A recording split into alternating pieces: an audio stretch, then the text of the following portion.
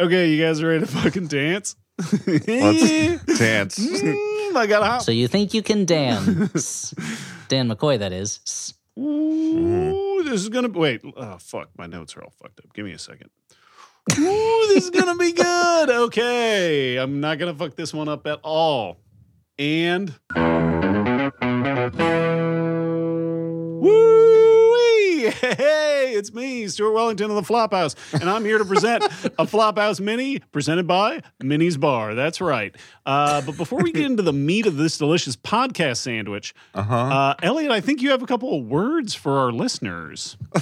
I do have a couple of words for our listeners. I've got 4 words, in fact. Masters of the Universe. That's right. March 19th, in only a couple weeks, we are going to be doing our newest online live show. The Flophouse is coming at you live on your own computer. You don't have to get dressed. You don't even have to bathe. You don't have to shave. You don't have to clip those nails, put on makeup, any of the things you normally do when you go outside. Put on your wig, put on your hook, any of the things you normally do. You don't have to worry about it because you can sit at home on your own computer and watch us talk about the Masters of the Universe movie. This is the 1987 Dolph Lundgren, Courtney Cox, Billy Barty, Frank Langella classic, question mark? I haven't watched it since I was a kid when I saw it in the theaters, and I cannot wait to see it again and see if it holds up, or even if I even care about He-Man anymore, the way I loved him so much when I was a kid. That's Saturday, March 19th on your computer screen. It's 9 p.m. Eastern, 6 p.m. Pacific. How do you get tickets to this? It's easy peasy. Let me tell you. Go to theflophouse.simpletix.com. Again, that's theflophouse.simpletix.com. The tickets cost you only $10. And what do you get for that, Alexander Hamilton? I'll tell you. You get access to this all-new show, a show we have never done before, with exclusive, never-before-seen PowerPoint presentations we will never do again. We're going to be taking Q&As from the audience. There'll probably be some polls. We'll have some other kind of comedy bit that we have yet to figure out what it is. Guess what? You can't make it that night. You can't make it that time. That is okay. Get your ticket. It gives you 1 week of access to a recording of the live show. You can still watch it. You can still enjoy it. Watch it as many times as you want for 1 week. Just put it on forever, like an art installation, like The Clock, and just or that 24-hour Vertigo. Just keep it going. Anyway, that's the Flophouse live show. I'm super excited about it. I cannot wait to talk He-Man with these 2 He-Men, Stuart and Dan, and maybe we'll have a good time. In fact, I think we know we'll have a good time. So go to theflophouse.simpletix.com. Tickets are going fast. Now, it's the internet. There's infinite space, but I'm still going to act like there's limited supplies. So it's all about digital false scarcity, everybody. Crypto. Come on, let's go. Theflophouse.simpletix.com. That's Saturday, March 19th, and then a recording for 1 week afterwards. Come see the show. It's going to be really fun. Stuart, back to you. Okay, so as I mentioned before, this is a Flophouse Mini brought to you by Minnie's Bar, and here at the Flophouse, we normally watch a bad movie. Now, what kind of money you got to give us for the sponsorship, Stuart? This, Minnie's Bar sponsorship. I'll give you a drink or two if. Now, Stu, no, I that's think, true. Over the I remember years, you saying that 2020 and 2021 were the 2 best payments. years in the history of your barkeeping profession. Yeah. That's true. Yeah, I mean, that's a thing. Like, I mean, just in general, 2020 and 2021, and now 2022, nothing bad is happening. It's only going up. Only good stuff. It's like oops, all good stuff. So yeah, that's why Minnie's is you get a little taste here, dipping its beak. So normally what we do here on the Flophouse is we interrogate Stuart for promoting his businesses. That's what we do. That's what the podcast is about. We normally watch a bad movie and then we talk about it. But you know what? This is a Flophouse Mini brought to you by Minnie's Bar. So we can do whatever the fuck live we show, want. March 19th. Now. Live show, March 19th. I want to broadcast. I want to advertise something we're all going to get a taste of. Seeking parody. It's going to be tough. Maniac of New York, the Bronx is Spring on comic book shelves now. I mean, if you just want to send me cash, I don't have anything to promote, but yeah. Sorry, go on, Stuart. So just to pull back the curtain a little bit, open up the robe, if you will. My DMs are flooded, okay, on various platforms with people requesting the different topics for the minis. And the one that I get the most, of course, is what we're going to be doing tonight. And that's exactly what we're doing. We are doing Tuboy talking tube to two dudes tonight. That's right. Oh, okay. Yeah, classic mini. Now, Tuboy talking tube to two dudes tonight. That's right. Is when I, Stuart, aka Tuboy, is going to talk about tube. That's television. To two dudes. That's Dan and Elliot. Tonight, which is when we're recording it. That's right, because it's definitely not wrong. Now, Stuart, can you help me clear up? Is it Tube Boy or is it Tube Boy? Because you were Tube Man in the film Psycho Gorman. Yeah, that makes it. It's understandable that there's a certain amount of confusion. That's the thing. I'm trying to make it as difficult as possible for people to track me down or understand me. It makes sense then why your Def Leppard podcast had the hardest to spell title of any podcast in the history of recording. Cool. Another dig at me today. I don't know what's going on. Okay, no, that's fine. Let's. So normally, what we do is we talk about a bunch of different TV shows, or we talk about TV awards. But tonight, we're going to do a hyper focus. Okay, we're just going to focus on a single television show, and I want to talk about a show that I think is kind of the moment. It's people are talking about it on Twitter quite a bit.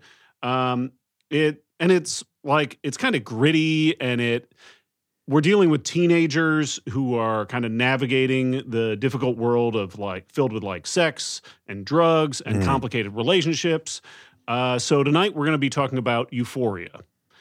We're going to be talking about Euphoria, the 15th episode of the second season of Beverly Hills 90210. Okay. The episode is... we're in luck. We're in luck. There it is. There's the other shoe I was waiting for. Punchline. We're in luck in that I've seen neither that nor the TV show Euphoria, so I'm equally ignorant of whatever we're discussing. And to help me with this, I brought in a expert of Beverly Hills 90210, Alexander Smith, our producer. Hey, Alex, thanks for joining us. Oh, look at him. He just changed his background to the cast. It's great to be here, guys. What a pleasure. How's it going? Oh, wow. I was expecting a full speech. Coming in hot. Alex is coming in hot. Bringing the energy. You put a lot of energy into the changing of backgrounds, I think. So just to give, on the subject of backgrounds, just to give you kind of an idea, the name Euphoria in this case is spelled U, the number 4, E-A, okay? And that is a reference to that is the drug, the name of the drug that is basically ecstasy in the Beverly Hills 90210 universe. And it serves as both the title of the episode and it serves as a pretty important plot point. Now, I would like to argue that would be pronounced euphoria and not euphoria. And that's just that's the argument. It's a small distinction, but it's important. Yeah, it's important. U4EA, like the company. Yeah. Euphoria. Yeah. Electronic Arts. Yeah. Yeah. That's the argument Dan's having with the dealer and ends up not scoring any.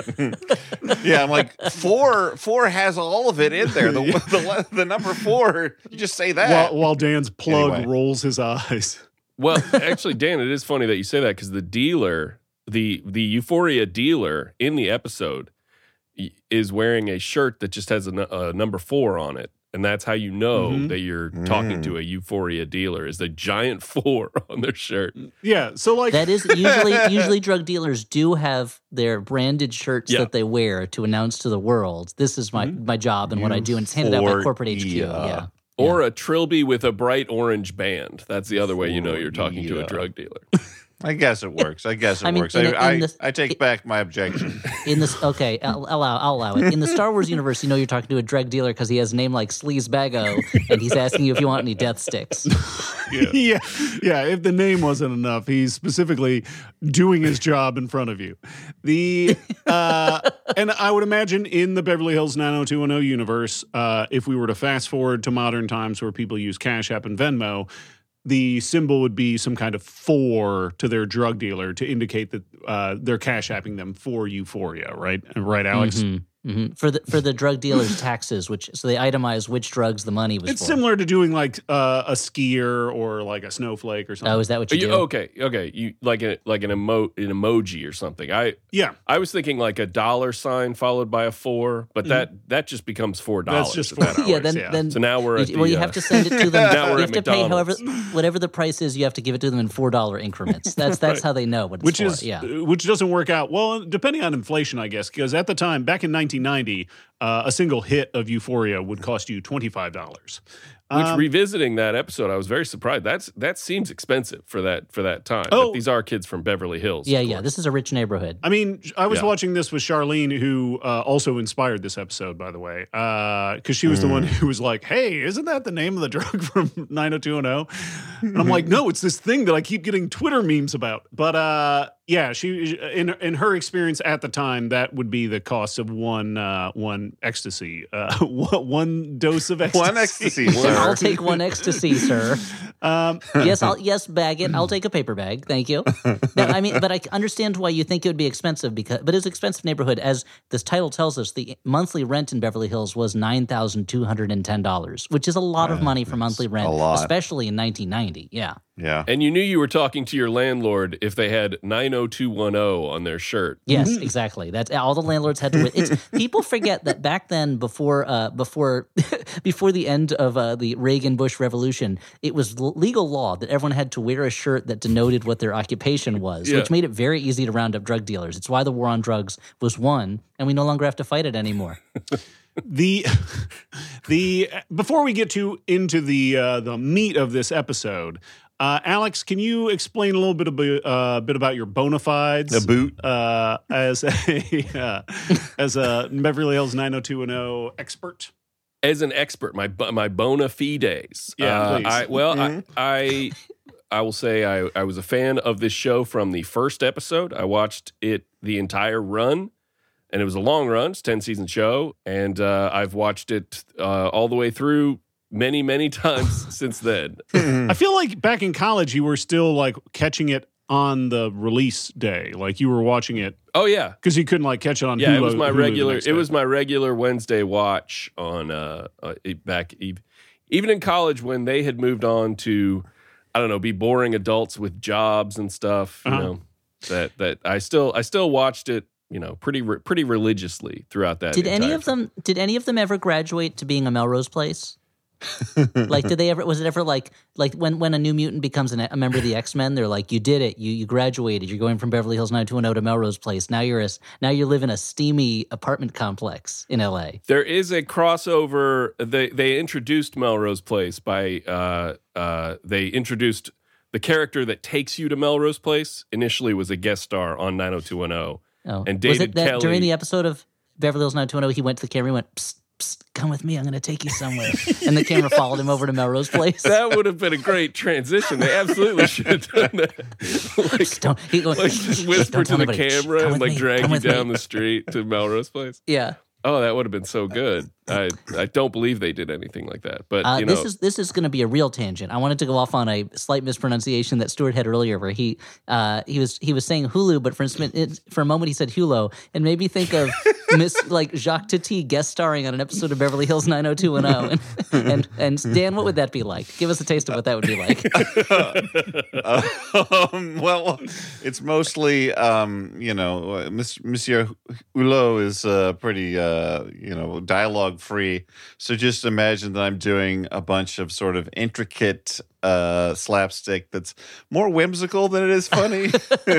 and like you're never going to really laugh at me, but you're going to say, "Oh, I see. That was kind of interesting."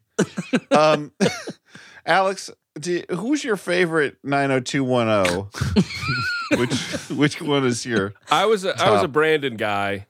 Still am. Brandon. Still really am a Which Brandon one was he? guy. Was that? That's Jason Priestley. Oh, okay. Yeah, Brandon Walsh. Yeah. And I feel like he is the emotional and moral core of the show, I think. That's why this is such an emotional episode, because he's, he goes through some tough times. He does. He changes dramatically from a guy who's not high into a guy who's high. Very high, yeah. And it ruins his relationship with everyone in his life. So would you classify this as a very special episode? Was this an episode with a message for our nation's Well, youth? that was the thing. Like, I feel like at this time, a lot of 90210 episodes were kind of like ripped from the headlines, very special episodes. Mm-hmm. Yes, season 1 of 90210, it was an issues show specifically. Like every episode deals with a, some kind of PSA topic or teen Something for issue. teens to talk to their parents about over breakfast for like Around the 5 water hours cooler. is what it seems like they Water do. cooler at home. I mean, many homes do The have water breakfast coolers. cooler. in We had them, a Culligan water It's cooler true. when I was growing up. Yeah. I just outed myself as a Richie, I guess. No. For a while, we had a water cooler too. Like Eureka Water. I don't want to throw any shade at my hometown, but Eureka Water tasted gross. So we got a lot of. Describe that taste. Give me. Top chef it up. Tell me what I would say notes you were detecting. sulfurous. Yeah. was- Eggs. were the notes. Yeah. Okay. So like a liquid fart. Let's Great. get into the meat of this episode. I'm trying to. This is complicated. I think maybe Elliot has the talent to get us there, but there's some kind of connection between euphoria, Yep. where the 4 is like you're being brought to a euphoric state, and Eureka Water, where the water reeks. I don't know. I don't have That the works. I skills. mean, if it's sulfurous, I would call it euphardia. Maybe. There we go. Yeah. Oh, that's great. So the episode begins. We're introduced to Brandon Walsh and his girlfriend Emily. They're dating. They're ready to make the next step and move into each other's lockers. So they, of course, decide to go really to. weird. Wait, is really that a thing weird that note to teenagers maybe- do? Like, because when I was in high school, my locker was assigned to me by the school. Like, I didn't have to find one and then. But that's the thing. Pay They're- rent on it. Well, they have their own lockers, but they're going to make space, like make a shelf for the other person Oh, in I their see. locker. With the, I mean, Well, okay, hold on. Now, see, Dan, this this is- makes sense. Dan, this is a real thing that kids do. This makes sense in real life, like adult life, not real life. I mean, teens' life is real. I'm sorry. Adult life.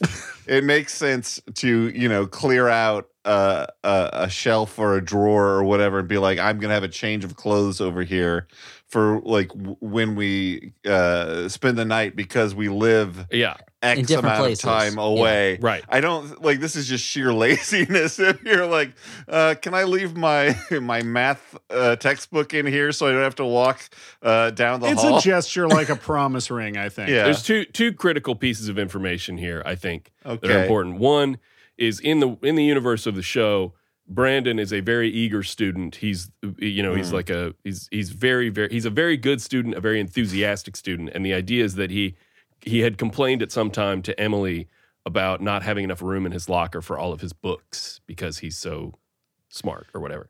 And then the other thing that you got to remember about 90210 in general is that it is a show about 16-year-olds played by 30-year-olds, written by 50-year-olds who make very little effort to actually get into the mind of a teenager. Like you get the feeling throughout this whole show that if they could just take the parents out and just put these people in an apartment and give them a day job, they would do it immediately.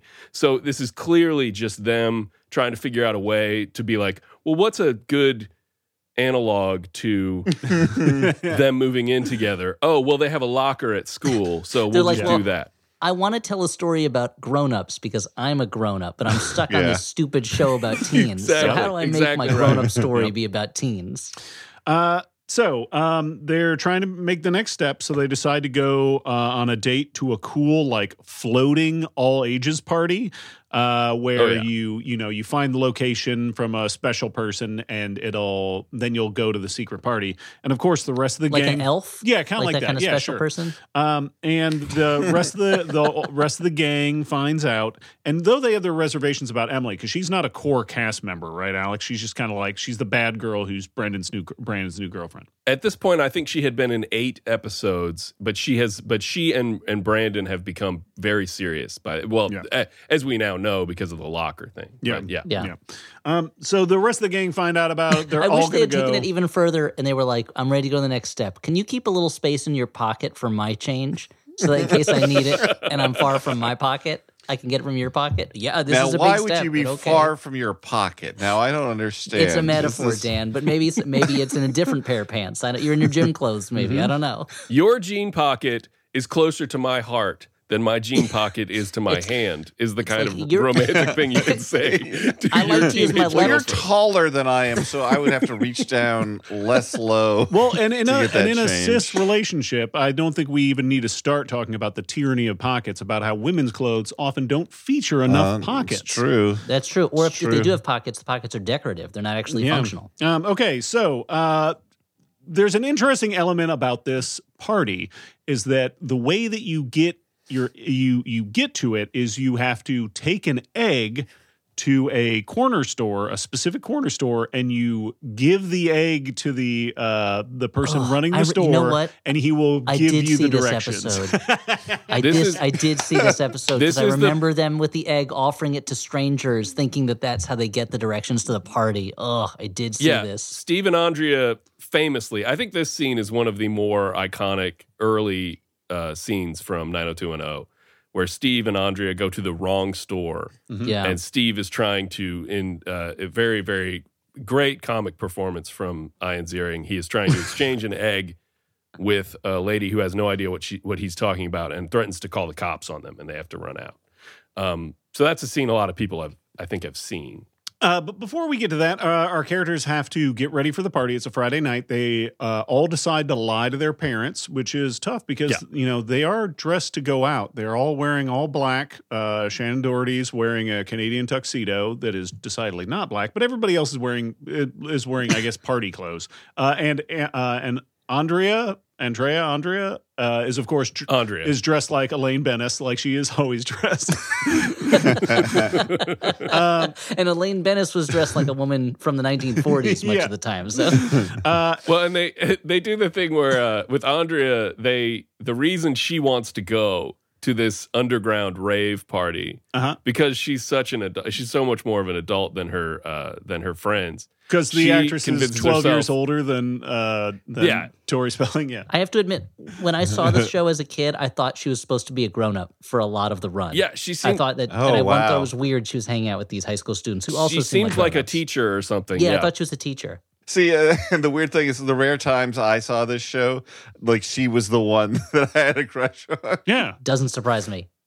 Yeah, Andrea's great, but the way she convinces herself that she needs to go to this rave is because there might be a breaking story because she runs the school newspaper. Makes sense to me. And she, oh my God, Stuart, continue. So they lie to their various parents, except for Kelly, who tells her hot, well-dressed mom that she tells her the truth. Wow. I mean, her mom. Okay. Her mom can get it, dude. You say that as if it's a surprise that her mom would be hot and well-dressed. Yeah. yeah. These key plot She's points. got this to the- real business bitch attitude. I'm all about it. Yeah. So Kelly's mom is Stuart's type for sure. yeah. I'm like, oh, why isn't she stepping on my neck? So Okay. I'm like, I demand this to happen. So Yeah. Kelly I mean, tells her she's mom. a character on a TV show for one thing. But anyway, continue. So Kelly has a relationship with her mom that she believes she can tell her mom anything, and as long as she's being honest, her mom will let her do it. Not so much in this instance because her mom knows that she is potentially going to an illegal underground rave party. So she tells her no. So Kelly's like, okay, I guess I won't go, and puts a bathrobe on over her dress and sits in bed until the moment her mom leaves, and then immediately takes that bathrobe off and sneaks out. Real quick as an aside, Kelly's mom had a coke addiction in season 1 that Kelly helped her get through. So they're very tight knit. They have a very tight knit relationship at this point. But so that's why Kelly thinks she can do basically whatever she wants. But the Kelly's mom has also been to a lot of these types of parties and says, no, there's drugs at those parties. I don't want you going. Yeah, and she's got that kind of super tight blonde haircut and big shoulder pads that make you think of a cocaine dealer's girlfriend. Now I I want to take a break How from you know? The Stu shoulder talking pads. about The Kelly's shoulder pads mom are how you know. to Yeah, because that's what they do the coke off of. You just lay out a line on that shoulder pad and then snort it up. So like the helmet with the beer cans on it that you wear at the stadium. Exactly, It's but for shoulder cocaine. pads with, Yeah. with two lines on each shoulder pad with little straws that go up to your nose. Yeah, little dollar, rolled up dollar bills that go right into your nose. Yeah. Also, I want to give a tip to all teens out there who are wanted to sneak out, if you're going to pull this robe trick, you have to lay the track for it ahead of time. You have to establish yourself as a robe-wearing person because otherwise your parent is just going to be like, why are you hanging out in that robe? You know, so That's a good point. You got to play the long con. Yeah, That's a tip for teen from Dan. Another Dan teen tip. Okay. But Yeah, you can't, you don't get can't establish magazines, tips for yourself- teens. Sorry, Elliot, go ahead. No, I was just making a reference to a Spark song. Continue, Alex. I was going to say you can't establish yourself as too much of a robe person because they might think, oh, he's just going to go out in his robe like he usually does. Yeah, like the Big Lebowski or the Dude Lebowski, I guess. Yeah. So Yeah, not the big one. No, the big one does not go out in his robe. Can I get the dude size? I'm not that hungry. I went to a big and dude store. a lot of cargo shorts there, I'd imagine. Yeah, for sure. It's all cargo shorts and three-piece suits. Yeah.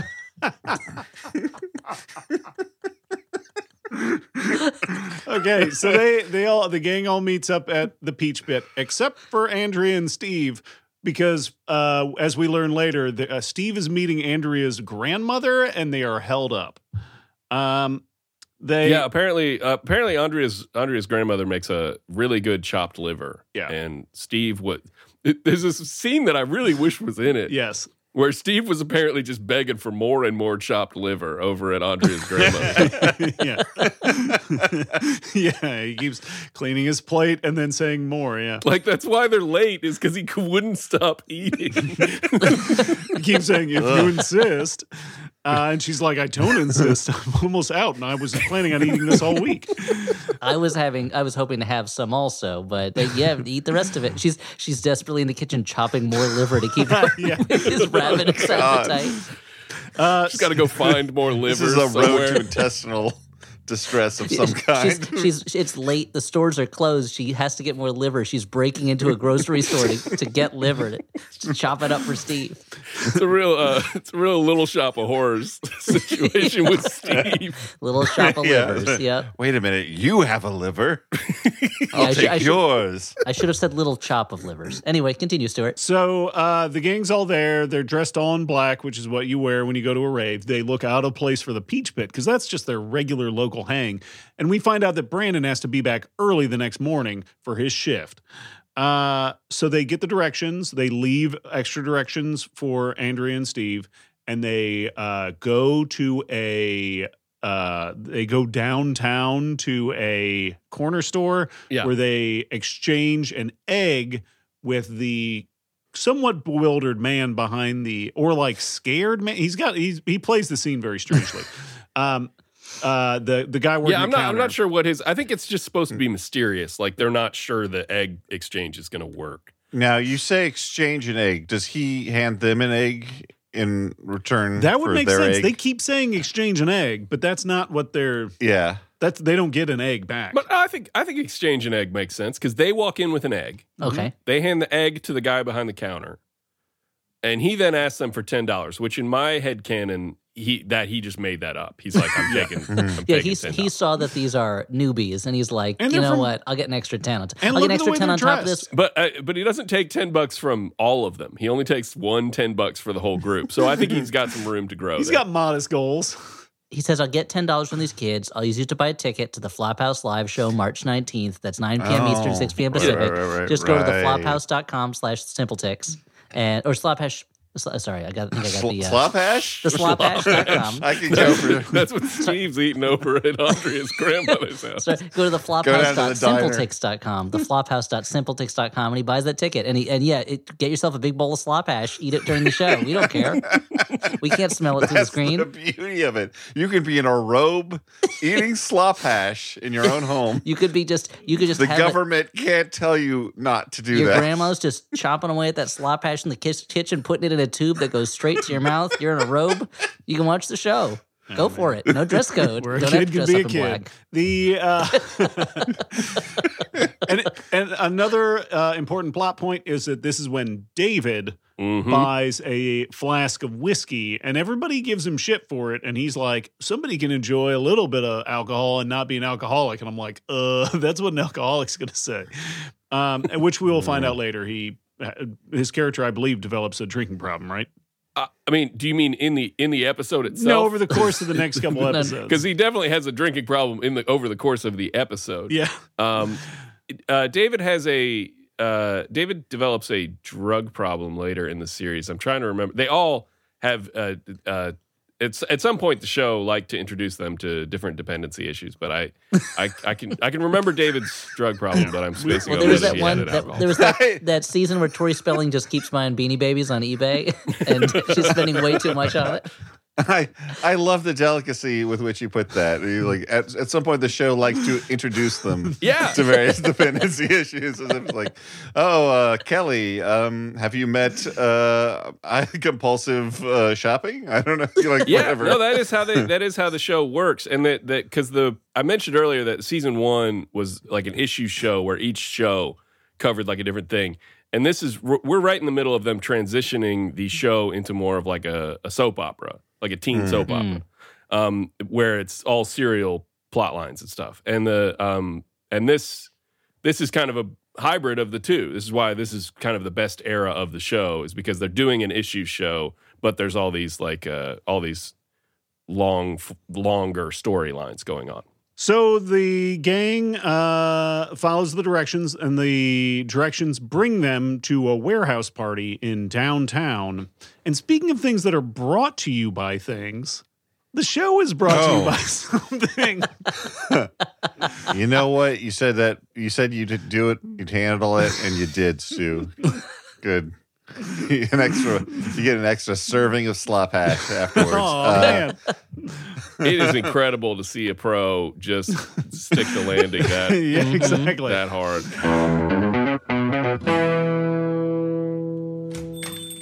Hi, I'm looking for a movie. Oh, I got you. There's that new foreign film with the time travel. There's an amazing documentary about queer history on streaming. Have I told you about this classic where giant robots fight? Or there's that one that most critics hated, but I thought was actually pretty good. Ooh, I know. The one with the huge car chase, and then there's that scene where the car jumps over the submarine. Wow, who are you eclectic movie experts? Well, I'm Ify Wadiway. I'm Drea Clark. And I'm Alonzo Duralde. And together we host the movie podcast Maximum Film. New episodes every week on MaximumFun.org. And you actually just walked into our recording booth. Oh, weird. Sorry. I thought this was a video store. You seem like a lady with a lot of problems. Well, Manolo, we have a show to promote. It's called Dr. Game Show. It's a family-friendly podcast where listeners submit games and we play them with callers from around the world. Oh, sounds good. New episodes happen every other Wednesday on MaximumFun.org. It's a fast and loose oasis of absurd innocence and naivete. Are you writing a poem? No, I'm just saying things from my memory. And it's a nice break from reality. Are we allowed to say that? I don't know. It sounds bad. It comes with a 100% happiness guarantee. It does not. Come for the games and stay for the chaos. The Flophouse is sponsored in part by Lumi Labs. You may have heard about microdosing. If you look around on the internet, you find all sorts of people who are microdosing to feel healthier and perform better. Well, our show, you guessed it, is sponsored by Microdose Gummies from Lumi Labs. Microdose Gummies deliver perfect entry-level doses of THC that help you feel just the right amount of good. And in my experience, that is what they are. They do not serve to impair you, so you cannot function as a human being. They just make you feel more relaxed and happier, and so you can sort of handle maybe the ups and downs. You can chill out a bit, get some better sleep. Anyway, Microdose is available nationwide. To learn more about microdosing THC, just do a quick search online or go to microdosegummies.com and use code FLOP, that's FLOP, to get free shipping and 30% off your first order. Links can be found in the show description, but again, that is microdosegummies.com and code FLOP. Stuart. Looks like I got a Jumbotron. Looking for a totally scarifying, spooktacular read? Max Fun member and indie horror novelist Nick J. DuPont's debut novel, Cat's Blood, is available now. Join a brilliant young mother as she struggles to protect her son in this award-winning tale of dread. Kindle version is only $7.99. Special bonus for Flop fans, Nick has had a letter read on the Flophouse. First person to message him on Twitter with the correct letter and episode will receive a free signed copy. Visit nickjdupont.com today. That's right. Visit nickjdupont.com. And we have another Jumbotron. This is a personal Jumbotron. This is a message for Connor, last name withheld, and the message is from Deming. And the message goes like this. Connor, spending Saturday mornings eating breakfast in bed and listening to the Flop Boys with you is one of my favorite activities, including things we used to do pre-pandemic. Happy Saturday to my favorite person, including parasocial podcast people. I love, admire, and appreciate you. Let me know if you need your coffee reheated. What a sweet message. Aw. That was really nice. Oh, that's nice. They got a little tradition. Yeah, Dan, It how can involves other us. people send sweet messages through the Jumbotron? Well, if you go to MaximumFun.com/Jumbotron, you can arrange one. It comes through the network. They'll handle that end of it, but you can pay $100 for a personal message, $200 for a business message. Again, that's at MaximumFun.org/Jumbotron. I'm sorry, that very obvious question took me by surprise. No, I liked the way that you said, it reminded me of how Alex described them introducing the 90210 cast members to vices, I guess, to dependencies. Yeah. You said that if you go to that website, it will be they can arrange one, like very discreetly. There will be someone. Your Jumbotron will come in a plain brown paper wrapper.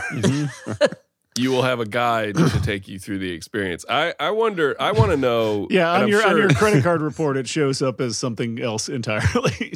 It shows up as like as message.com or something like that. I want to know what the closest someone has gotten to sneaking a business message in as a personal message. That's a like good how, question. There's got to be an art form to that, to figuring out how to make it seem Because you can't sneak entirely it too like much, or else the people listening won't understand that it's for a product.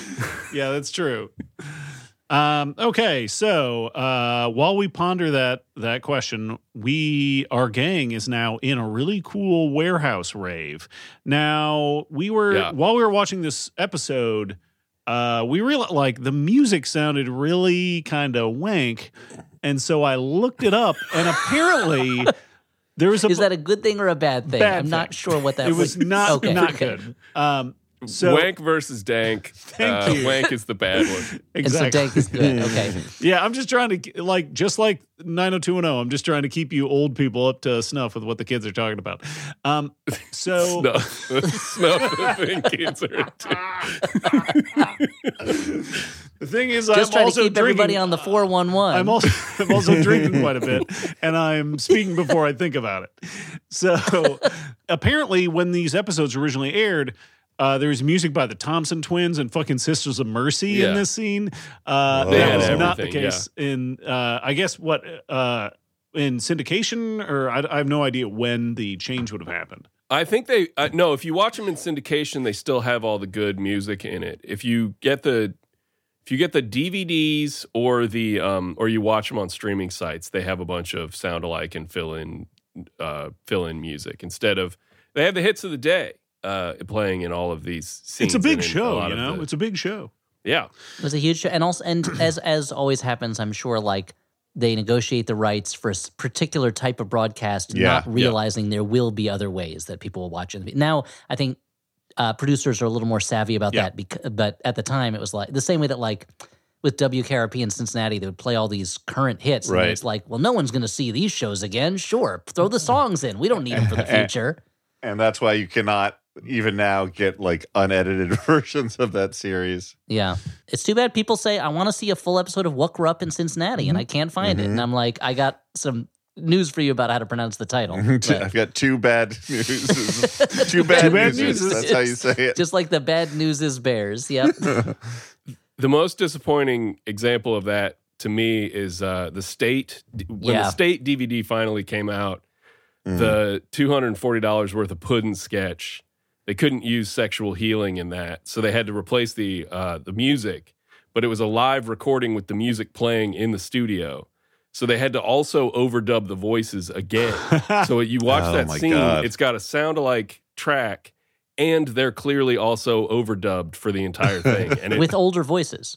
Yeah, with their voices like from when the DVDs came out. So it's very weird and yeah, but that was an MTV show. So they obviously would have had the rights to everything. So at the time. So this club, is cool because there's a lot of people with tattoos and interesting hairstyles. Our gang kind of stands out because they're all, they're dressed a little preppy. They all are dressed like they're going to like a really cool funeral, except for Dylan. Brenda is wearing, denim on denim, and Dylan is wearing 2 denim jackets, one underneath the other.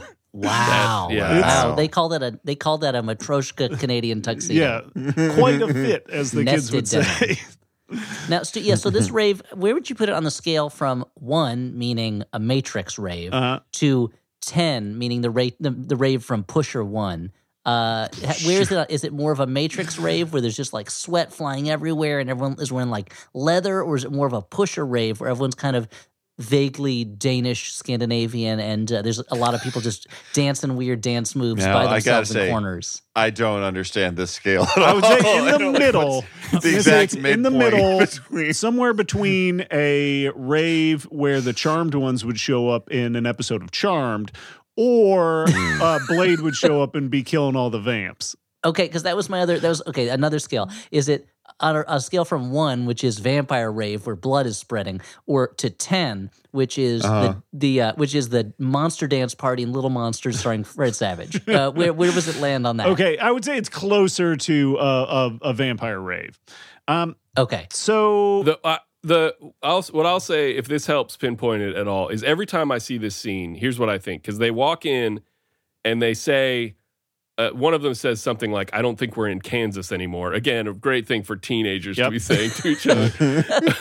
and then another one. But except that was much more current in 1990 when that was only a 51-year-old reference, as opposed to now when it's an almost 90-year-old reference. It was probably around the time that Dylan calls David Rico Suave twice. He says it twice in the episode because he's drunk.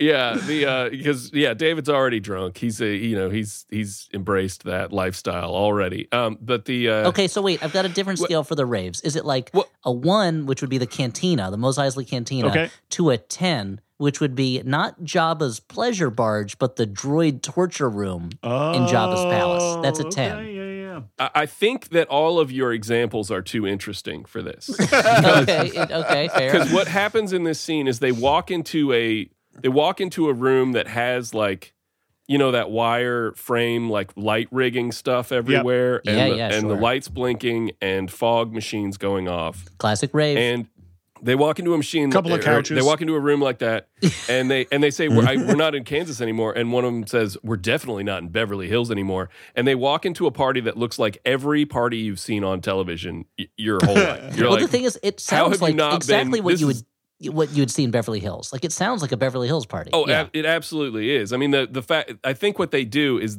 every once in a while, they will show you like a biker. And they'll be like, this is it's a rough crowd. Oh, I see. And then at one point, you see someone you see someone smoking something. Well, you see someone what you don't understand is like, we're only seeing what's in front of the camera. Behind the camera, everyone's like totally nude. Like they're just like setting things on fire. It's insane. And to the side of the camera, it's like it's the Grand Ole Opry Country Bear Jamboree. So it's not like Beverly Hills at all. It's like a southern, thing. The Rockafire Explosion Band is playing there. It's so funny. I mean, the juxtaposition makes it even more horrifying. We got to go to this party. The Rockafire Explosion is playing. They keep they'll point in a direction and it cuts to like some stock footage of a dog jumping through flaming hoops and stuff. To the old black and white footage of the guy getting hit in the belly with a cannonball. Yeah. So one of my favorite. What is this place? Not Kansas. So we have one of my favorite exchanges in the episode is Brandon and Emily sit down on a couch and they're kind of surveying the crowd, and they point out this guy who's very clearly a drug dealer. And Emily explains that he is dealing euphoria, and he's like, in front of everybody? And she's like, yeah, whatever. Everybody does it. $25 a hit. And Brandon's not interested. But then his friends all show up, and then Brandon explains all this shit. He's like, he's an expert. He's already an expert. Yeah. He's like, that guy's a drug dealer, and his name is this, and this is how much it costs. It's hilarious.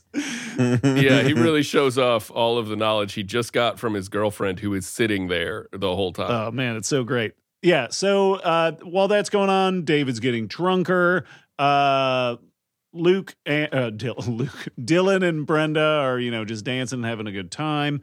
Everybody's dancing and having a good time. Brandon is not dancing because he doesn't dance. That's a big character thing for Brandon, is he does not dance. And you kind of wonder why he wanted to. At this point, what is the point of sitting on a couch? Yeah, why would you go to this in a room like this and watching? I mean, I guess maybe watching your friends dance is fun. I don't know. Yeah. So Emily makes. Is he like pointing and laughing at them and being like, "Look at that! Look at that!" They do put in a few shots of him like pointing at David. David is already acting all kinds of goofy. I do think that it is fun to watch your friends dance, but with, apologies to Jordan Morris, noted advocate of the non-dancing lifestyle. I find that it's fun to watch your friends dance from your position on the dance floor where you are also dancing. Yeah. Like, I think that the number one, I like dancing, but number two, I feel like off to the side, you're not really getting a good sense of what's going on. Yeah, I mean, maybe if I was like reclining on a palanquin or something. Yeah.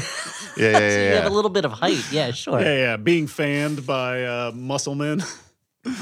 Yeah, it's pretty good if you can convince yourself that your friends are dancing for you, not near you. Yeah, that's true. Very true. Yes, entertain me. Yes, cavort for my interest. Yes. So while they don't even remember that you're there, give them an old double clap, a little, one of those. While this is all going on, Steve and Andrea are trying to connect the dots and follow their friends. And they end up in the wrong store, and they get they have very strange conversations with a woman who wants to call the police on them because they're trying to give her an egg. And that's they're on something. It's a It must classic be on bit. something. It's great. I mean, part of the issue, I guess, was them asking Richard Linklater to direct that aspect of the episode, that storyline. He's like, I kind of wanted to see them wander around and interact with the people of Beverly Hills, So meanwhile, Emily decides to take things up a notch, and she secretly doses Brandon's water, soda. I don't know. She goes to get them sodas, and they are very. I mean, I guess they're supposed to be Sprite or something. Yeah. But they look more like cocktails. They're in like little short cocktail, tumblers, and she gets She drugs, slips euphoria puts the drugs in both cups. I wonder if that's an instance of them originally supposed to be having actual drinks, and someone saying, "No, they're teen characters. We can't have them drinking. We'll say it's soda." What do you think? Running throughout all of this is the fact that these teens, unlike my experience, myself and other teens that I know. I'm not currently a teen, but teens I've known throughout my life. You still keep in touch with the lifestyle. I'm of course have my finger on the pulse, but please take your finger off that teen's pulse. They are all at this point. Dylan is like a 17-year-old recovering alcoholic at this point. Oh, okay. Brandon had one episode where he drank too much and totaled his car. Everyone on Kelly is opposed to any kind of substance because she saw her mom go through stuff. At this point, all of them have these they're all like opposed to stuff, except for David. Obviously, is just like I want to have a good time, and he has some drinks. But it's like they're all in very, recovery.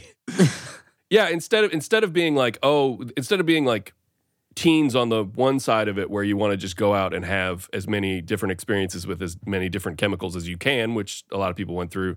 They are the show has positioned them on the other side of that where they're like they're like chiding each other for every choice that they make. So they get punished for anything that they do. And I see. Brandon definitely does not want to drink a cocktail. So it wouldn't have made sense for the show for them to just be like, oh, let's relax and have one cocktail. Because I on see. this show, no one relaxes and has one cocktail. Yeah. You know, you have a drink and you get expelled from school right before graduation. That's how it works. So Brandon gets super high. Emily gets super high. They're like, she reveals to him what happened, but by then he's too far gone. He doesn't care. They end up. He's just waving at bats that he thinks are flying around. They end him. up reclining together on the hood of his convertible with him with his shirt off. The rest of the gang decide to know that they want to leave. David is wasted and he's barfing everywhere. Yep. Brandon starts to burn some bridges. He's mean to Dylan. He's mean to Brenda. He doesn't care. There's some hilariously, I would say, really effective high acting from Jason Priestley here. Yeah. And What does he do? a lot of swaying. I think they did get the club drug thing correct because he's not like a lot of old movies. If somebody gets in takes a substance of any kind, they just like immediately they're seeing like the swirling lines and they're like going crazy and you show them like running down the street with their shirt off or whatever. In the 1970s, they always thought they could fly and jumped off buildings. Yeah. That's all anyone on drugs did. This is seriously all he does is he lounges on the hood of his car and love bombs all his friends. Yeah. And he's just like, I love you. You're so great. And everyone's like, what the fuck is wrong with you? Like, they get so mad at him. Everyone gets so mad at him, even though he's just rolling, you know? And I mean, and the Emily drugging him is definitely not cool, but there is like a quality to this where they really, really punish Brandon for one time taking a club drug or whatever. Yeah. Yeah. They're all super shitty about it, and then it doesn't let up. So they end up taking his keys and leaving him and Emily there. Yeah. And that seems like the worst solution. Seems They like the should worst at least drive solution him because, home. of course, the cops show up because that was bound to happen, and Yeah. they end up running, leaving his car behind in this warehouse. I don't think that car is going to have a good night. Everybody gets home. You know there's going to be some possums sleeping in the trunk of that car before the morning. Brandon gets home at 6 a.m. He gets home at 6 a.m. Brenda is still, having ditched him, is waiting up for him and makes him feel super bad It's so fucked for up. showing up late. So And I'm fucked like, up. you took his keys and then left him there. Yeah. She says every time a car drove by, I got up and looked out the window. And it's like, you fucking left him. It's not going to be him unless he where learned to he fucking was. hotwire it. Yeah. You had a car that could bring the person home. Like getting That out should of have been the car car that you was observing, your own, as you drove it.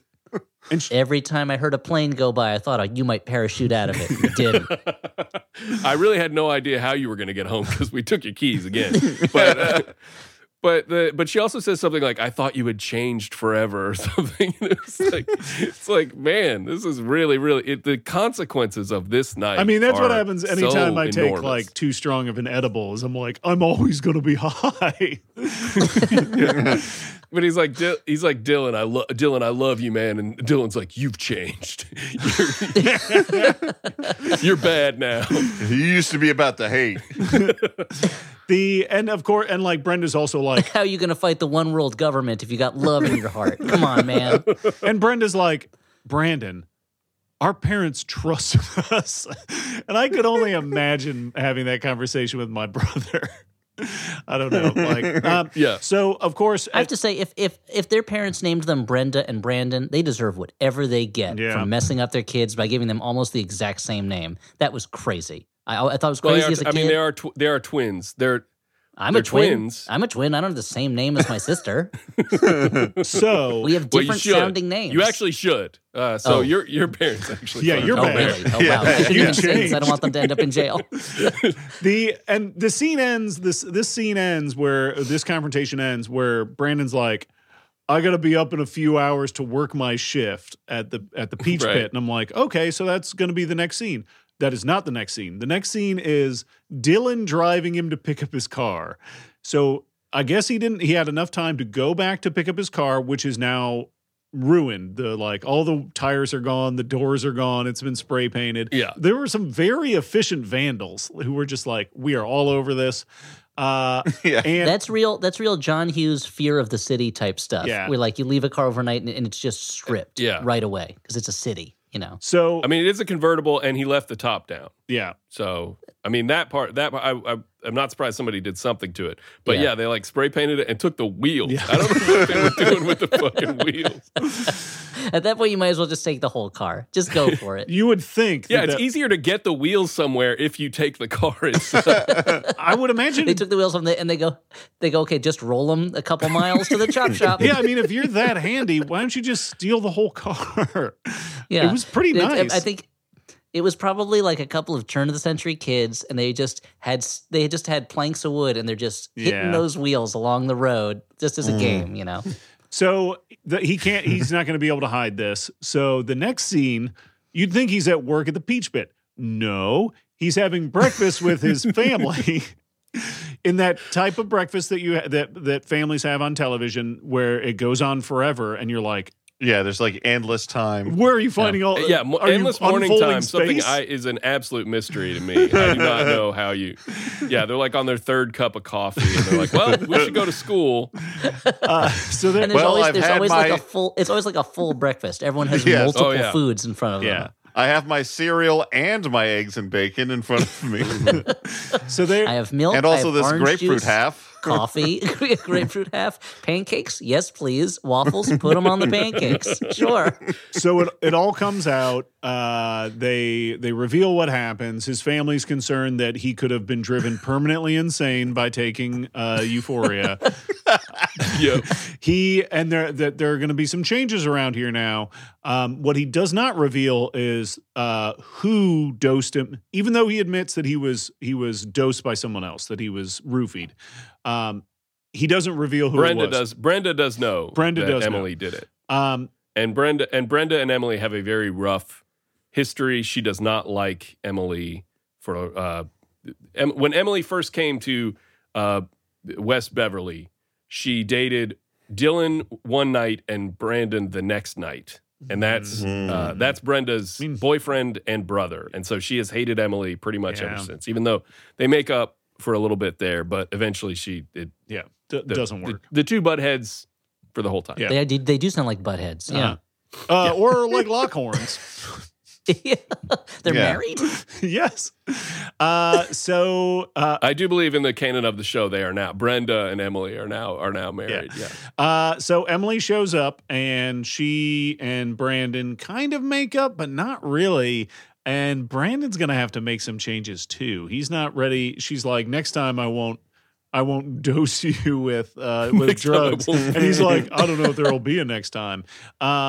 And then he goes to work, and he and Andrea catch up a little bit, and she is wearing a very like a very grandma shirt. It's great. It says, "Ask me about my grandson." If she showed up wearing that, I wouldn't have batted an eye. I'd have been like, yeah, that's normal. That's his character. She's sitting down with a menu, and she takes her glasses that are on a chain around her neck and puts them on the end of her nose. If she came and was churning butter because she's working at Colonial Williamsburg, I'd be like, yeah, that makes sense. That's that character. Okay. And that's basically the episode, guys. It was, it was touching. We all learned something. Yeah. Some of us were changed irrevocably. And I kind of get why everyone's talking about this shit on Twitter. This was the end of Brought it full circle. This was the end of Brandon and Emily Valentine's relationship. I don't know if Stuart said that explicitly. But So the end scene should have been him taking her stuff out of his locker. Yeah. Yeah. Oh, he's not gonna have to pick up all his stuff from her locker. Yeah. So you know what? Take all the stuff that you asked me to hold in my pockets for you, and it's all like feathers and shiny rocks that she picked up, and just like pennies and screws and that's nails. where you discover she's a magpie in disguise. It takes hard left turn into fantasy. Wait a minute. You're a magpie, aren't you? And she's like, I didn't want you to find out this way. And she takes off her wig and revealing a bird's head. Oh, man. Yeah. That would have been And awesome. the next Monday at school, he's like, well, Emily was a magpie the whole time. And they're like, who's Emily? Oh my God. Ugh, what a double twist. So it seems like everyone got really mad at Brandon, which, as the point you're making, nothing really bad happened to him. And it seems like the really bad thing that happened was that they took his keys away and his car got wrecked. But it's not. He didn't fault. do anything Yeah. bad to anyone other than, I guess, put his trust in the wrong person. Yeah. Yeah. So Yeah, and the show punishes him quite a bit for that, which is it is weird. It's very weird that he's a regular Job, this guy. yeah. There is that episode later where his whole family and all his livestock are killed, and he argues with God, and then he gets a new family and new livestock, and he's like, the new livestock, fine, but I still miss my old family. Like, it's great to have this new family, but it's like, God, it's not. And God's like, oh, doesn't anything please you? Nothing's good enough for Job. I would love it so much if every episode of 90210 ended with a kind of Doogie Howser style wrap up where Brandon argues with God about the events of the episode. That would be And he's wonderful. like, God, it seems like I really got punished for something that wasn't my fault. And God's like, Brandon, where were you when I created Behemoth and Leviathan? Come on, you're gonna tell me about the whirlwind all of a sudden? No, you're right, God. A serious 90210. And then then Mork walks in and he's like, are you done with the room? Because I need it to talk to the people of Orc. Oh, Mork from Mork and Mindy, not Yeah, Mork he's from calling Mork Orson. and Gork, the Orc gods from Warhammer. Thank you. No. No, that's a different Mork. That's a reference you have to be a teen on 90210 to get, the Mork and Mindy thing. Yeah. Well, that's the other thing. So how old are his parents, do you think? So this is 1990. His Jim and parents have got to Cindy? be in like their mid 40s at least, right? Yep. So they're Jim and Cindy, boomers. I would put at around 40 at least in the canon. Yeah, that's, So they're- part of so the they're trick is boomers. So you cast a dad who was balding. That's Yes. first step. You got to get as receding a hairline as possible, just to differentiate him from the teenage actors who have a normal receding hairline. Yeah. The teenage actors who are 10 years younger than him. And because so like they have experience with drugs, or probably like Yeah, I mean they grew bring up in that up. Who, the actors? 60s. Well, I mean, like these characters, I have to assume. Well, that You know, there is a line where the mother says that she was in college in the '60s, so she knows, and that's why she's scared that they'll turn into fire starters or some shit. See, that is what happened to a lot of people. Yeah, that was the main issue of the '60s was all the telekinetic fire starters. Yeah, it doesn't quite ring true to me because, as I understand it, that '60s weed was trash. Apparently, is from all accounts. Yeah, Yeah. So, compared to modern weed, which yeah, I hear is really cool. Yeah. I think Cindy's talking about the sensation of smoking a cigarette too fast. Basically, is what she had experienced in college. Yeah, spinning Yeah, a around lot in an of- office chair a little bit too much. She's worried that there might be a lot of coughing involved. Yeah, Just doesn't want him to get a sore throat. yeah. Yeah. So I went to college in the '60s. I know what it's like to be slightly nauseous for a little bit. Get kind of a headache.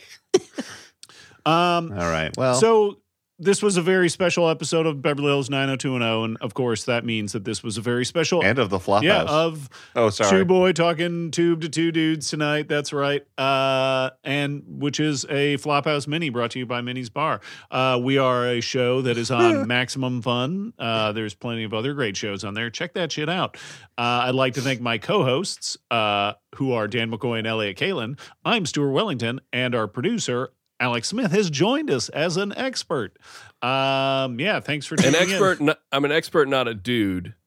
I'm relinquishing my dude status so that the title of the show still makes sense. I'm just making that clear to everybody. I know some people Before you care about write that in. kind of consistency. Yeah. Before you clog up my DMs again. I believe there were 3 dudes on the previous show. So Charlene and I were watching an episode, since we're still talking Tube. Charlene and I were talking about the television show Catfish, which is on the Tube, so this still counts. This is fair. We're still on Yep. base. Yep. and Check I was that talking out. about Yep. I was talking about, of the 3 of us, the 3 main Flophousers, which of us would be most likely to be catfished by somebody? And I think it's me. I think I am most likely because, I'm a big romantic at heart. I would have said Dan a long time ago, but now I do think it's you, Stu, because you live so much of your life online, much more than we do, I feel like. Super online. I'm so plugged in. Whereas my online stuff is mainly limited to me promoting things on Twitter, and Dan's is mainly limited to the dumbest jokes on Twitter. And if Stu, you're living in the metaverse by this point. You're half digital. You're reboot. I'm committed to tying myself to this cycle that makes me sad all the time. I sometimes I'm like, is there a place where I can see Stuart squatting? Can I see him sticking his butt out while lifting large amounts of weight? And it turns out there is. Instagram and TikTok. It's on both of them. Yeah. Go look at it. You can double up. Just like my 2 butt cheeks. So congratulations on your upcoming catfishing. I hope it goes great. Yeah, I mean, it never does. No, well, no, never sometimes people fall in love. Oh, I would love to see an episode of like a good catfish. A good catfish. Where it's like, this is so much better than I expected. Yeah, you're really underselling yourself. This is amazing. There are enough episodes where it is like actually the person where I'm like shocked. I'm blown away. But most of them are not. Most of them are sad. Mm-hmm. Yeah. So how many of them turned out to be actual catfish? Oh, you would be surprised that it's most of them are actual catfish. Oh, really? Wow. I mean, that would be a surprise to be like, I fell in love with the person of my dreams, and they're like, I have to tell you, I'm not a person at all. I'm a catfish. Yeah. Like I'm a fish that's got big like whiskery things. You think this is you thought that I was a man with a mustache, but no, this is actually long fish whiskers. Let me take off my wig. I'm not Emily, your girlfriend. I'm a catfish. Okay. I mean, it's weird. It's very weird, but you can't be too surprised. The show is called Catfish. Yeah, it's in the title. Be like right super there. shocked. Yeah, I mean, that's the amazing thing. Fool me once. It's amazing how they keep it fresh every episode. So you're always wondering, and then afterwards you're like, right, because it's called Catfish, of course. Keep it fresh like a delicious piece of catfish. Okay. Oh, yeah. So Fry it up. I think I've already done the sign off. So this was a postscript, I guess. Yeah, this was the afterward where we find out what happened to all of us after the episode, which we just kept talking like idiots. It's the one show that has its own after show embedded in it. So just say goodbye or something. Okay, bye. By the way, I have some podcasts myself. Let's plug. Too late, Alex. Should have said something earlier. No, let's. Just if you were not absolutely repulsed at listening to me speak along with 3 of your favorite parasocial relations, go ahead and check out Hal Dottie's Fast Track and the Big Howl and Possum podcast. And I produce this show, and I produce I Know the Owner with Charlene Wellington. So those are also. Check out the Flophouse if you haven't heard it. That's a great show as well. Appreciate it. Stu and Charlene, I think are you both on mainline episodes, and I'm on like a Patreon one of Fast Track. I'm just trying to sweeten the deal for listeners of our show. Yes, Stuart is on. I believe episode 4 of the first season of Hal Dottie's Fast Track. We wrote a song together about going to the movies, about going to the movie theater. And then Dan and I did I do parody songs on my bonus episodes, and Dan and I did Ziggy Stardust about dipping potato chips and dip. Chips and dip. We turned Ziggy Stardust into it's the bonus episodes, which you can get by going to patreon.com/HowlDottie, HOWELLDAWDY. $5 a month gets you 3 bonus episodes, and the one with Dan, the parody episodes, what we do is we have a list of songs and a list of topics, and we roll 2 dice, and it decides what the song is and what the topic is. So we rolled Ziggy Stardust and chips and dip as the topic. The most recent one of those, we got Electric Feel by Management was the song that we were parodying. And the topic turned out to be electric eels as well. So we ended up having to do a parody of Electric Feel that's more about electric eels than the original song. So nice. And that's just how crazy we get with it over there in the Fast Track supporter Patreon. Okay. Well, So now I'm going to say bye. Bye. Bye. Oh, I've wanted to say that for so long.